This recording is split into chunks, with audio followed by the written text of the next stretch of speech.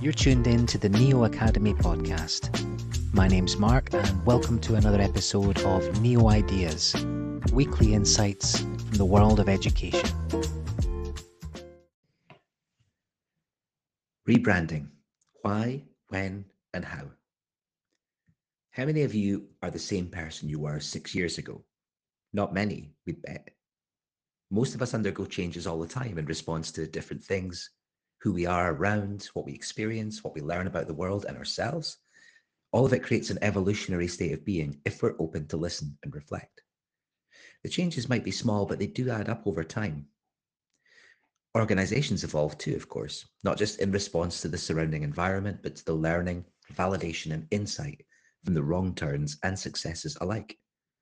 A small organization is particularly susceptible to change because the impact of a wrong turn can be felt immediately, and ideas are often shared and absorbed more easily. But people carry their identity differently to that of a company. Each time we interact with another person, as individuals, or react to something that happens, there's a chance to do something new, chance to be different. One of the beautiful things in life is when we take the chance at a fresh start, move somewhere new, start a new job, meet new people, free from the narrative of whom we once were. Companies carry identity in their brand, how they communicate, what they do, how they behave, and what their values are. What is a fresh start for us as a company? What happens when the projection of that brand no longer matches what we feel it should be?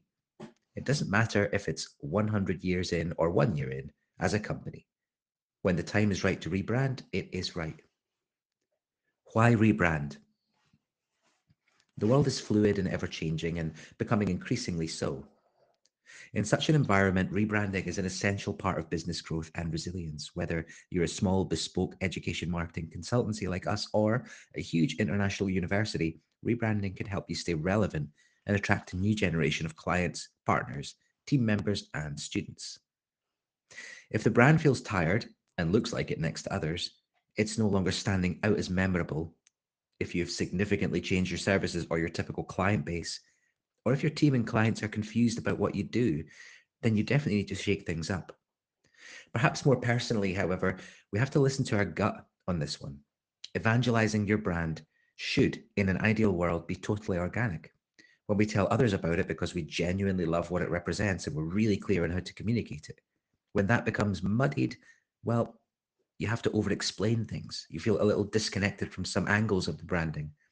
So the chances are it's time for a refresh. When to rebrand? Is there a perfect time? Not really. But as it can be a significant undertaking, it's essential to choose the time wisely, regardless. We think the most important consideration in terms of timing is really the needs of your business and the capacity you have to allocate time and other resources to the project. Don't underestimate how much time this takes, and trying to do it in a busy time of year or when you just don't have the headspace is a definite no. That being said, rebranding to coincide with a significant milestone, such as a business anniversary, can be a good way to generate buzz and promote the rebranding effort. For example, if your education marketing consultancy is celebrating its 5 year anniversary, you could use the occasion to launch a new brand identity and messaging that reflects the growth and evolution of your business over the past decade. How to rebrand. Rebranding can be a complex process, but there are various levels to it, and not all are relevant. Rebrands are not always complete overhauls. For example, you might change your name and shift the focus to specific services or client types, but keep the same look and feel. We find the best way to go about it will involve a few critical steps, regardless of how deep the rebranding is actually going.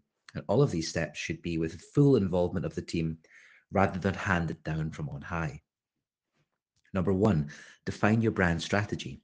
Before you begin the rebranding process, it's essential to define your brand strategy. Ask yourselves what the brand's purpose and values are, who your target audience are, and how you want to be perceived by them.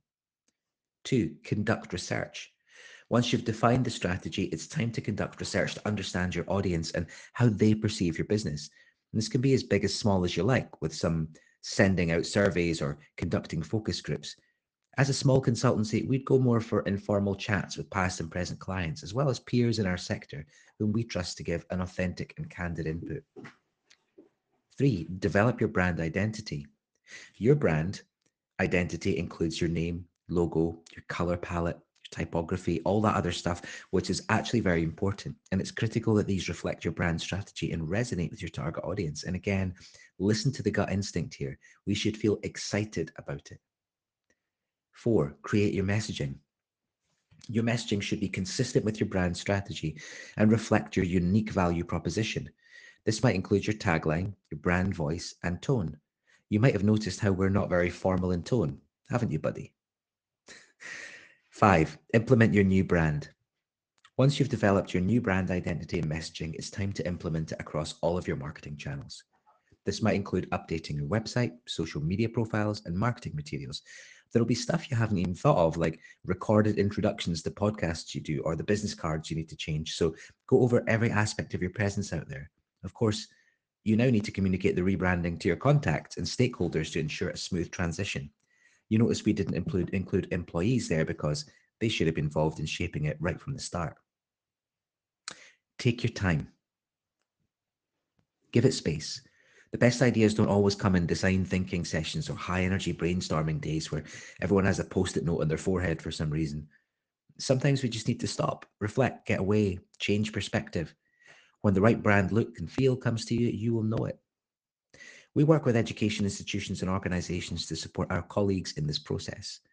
And the rebranding steps we've just detailed might seem obvious to someone in marketing, but trust us, the results of a properly facilitated branding session, even among marketing professionals, can be mind blowing.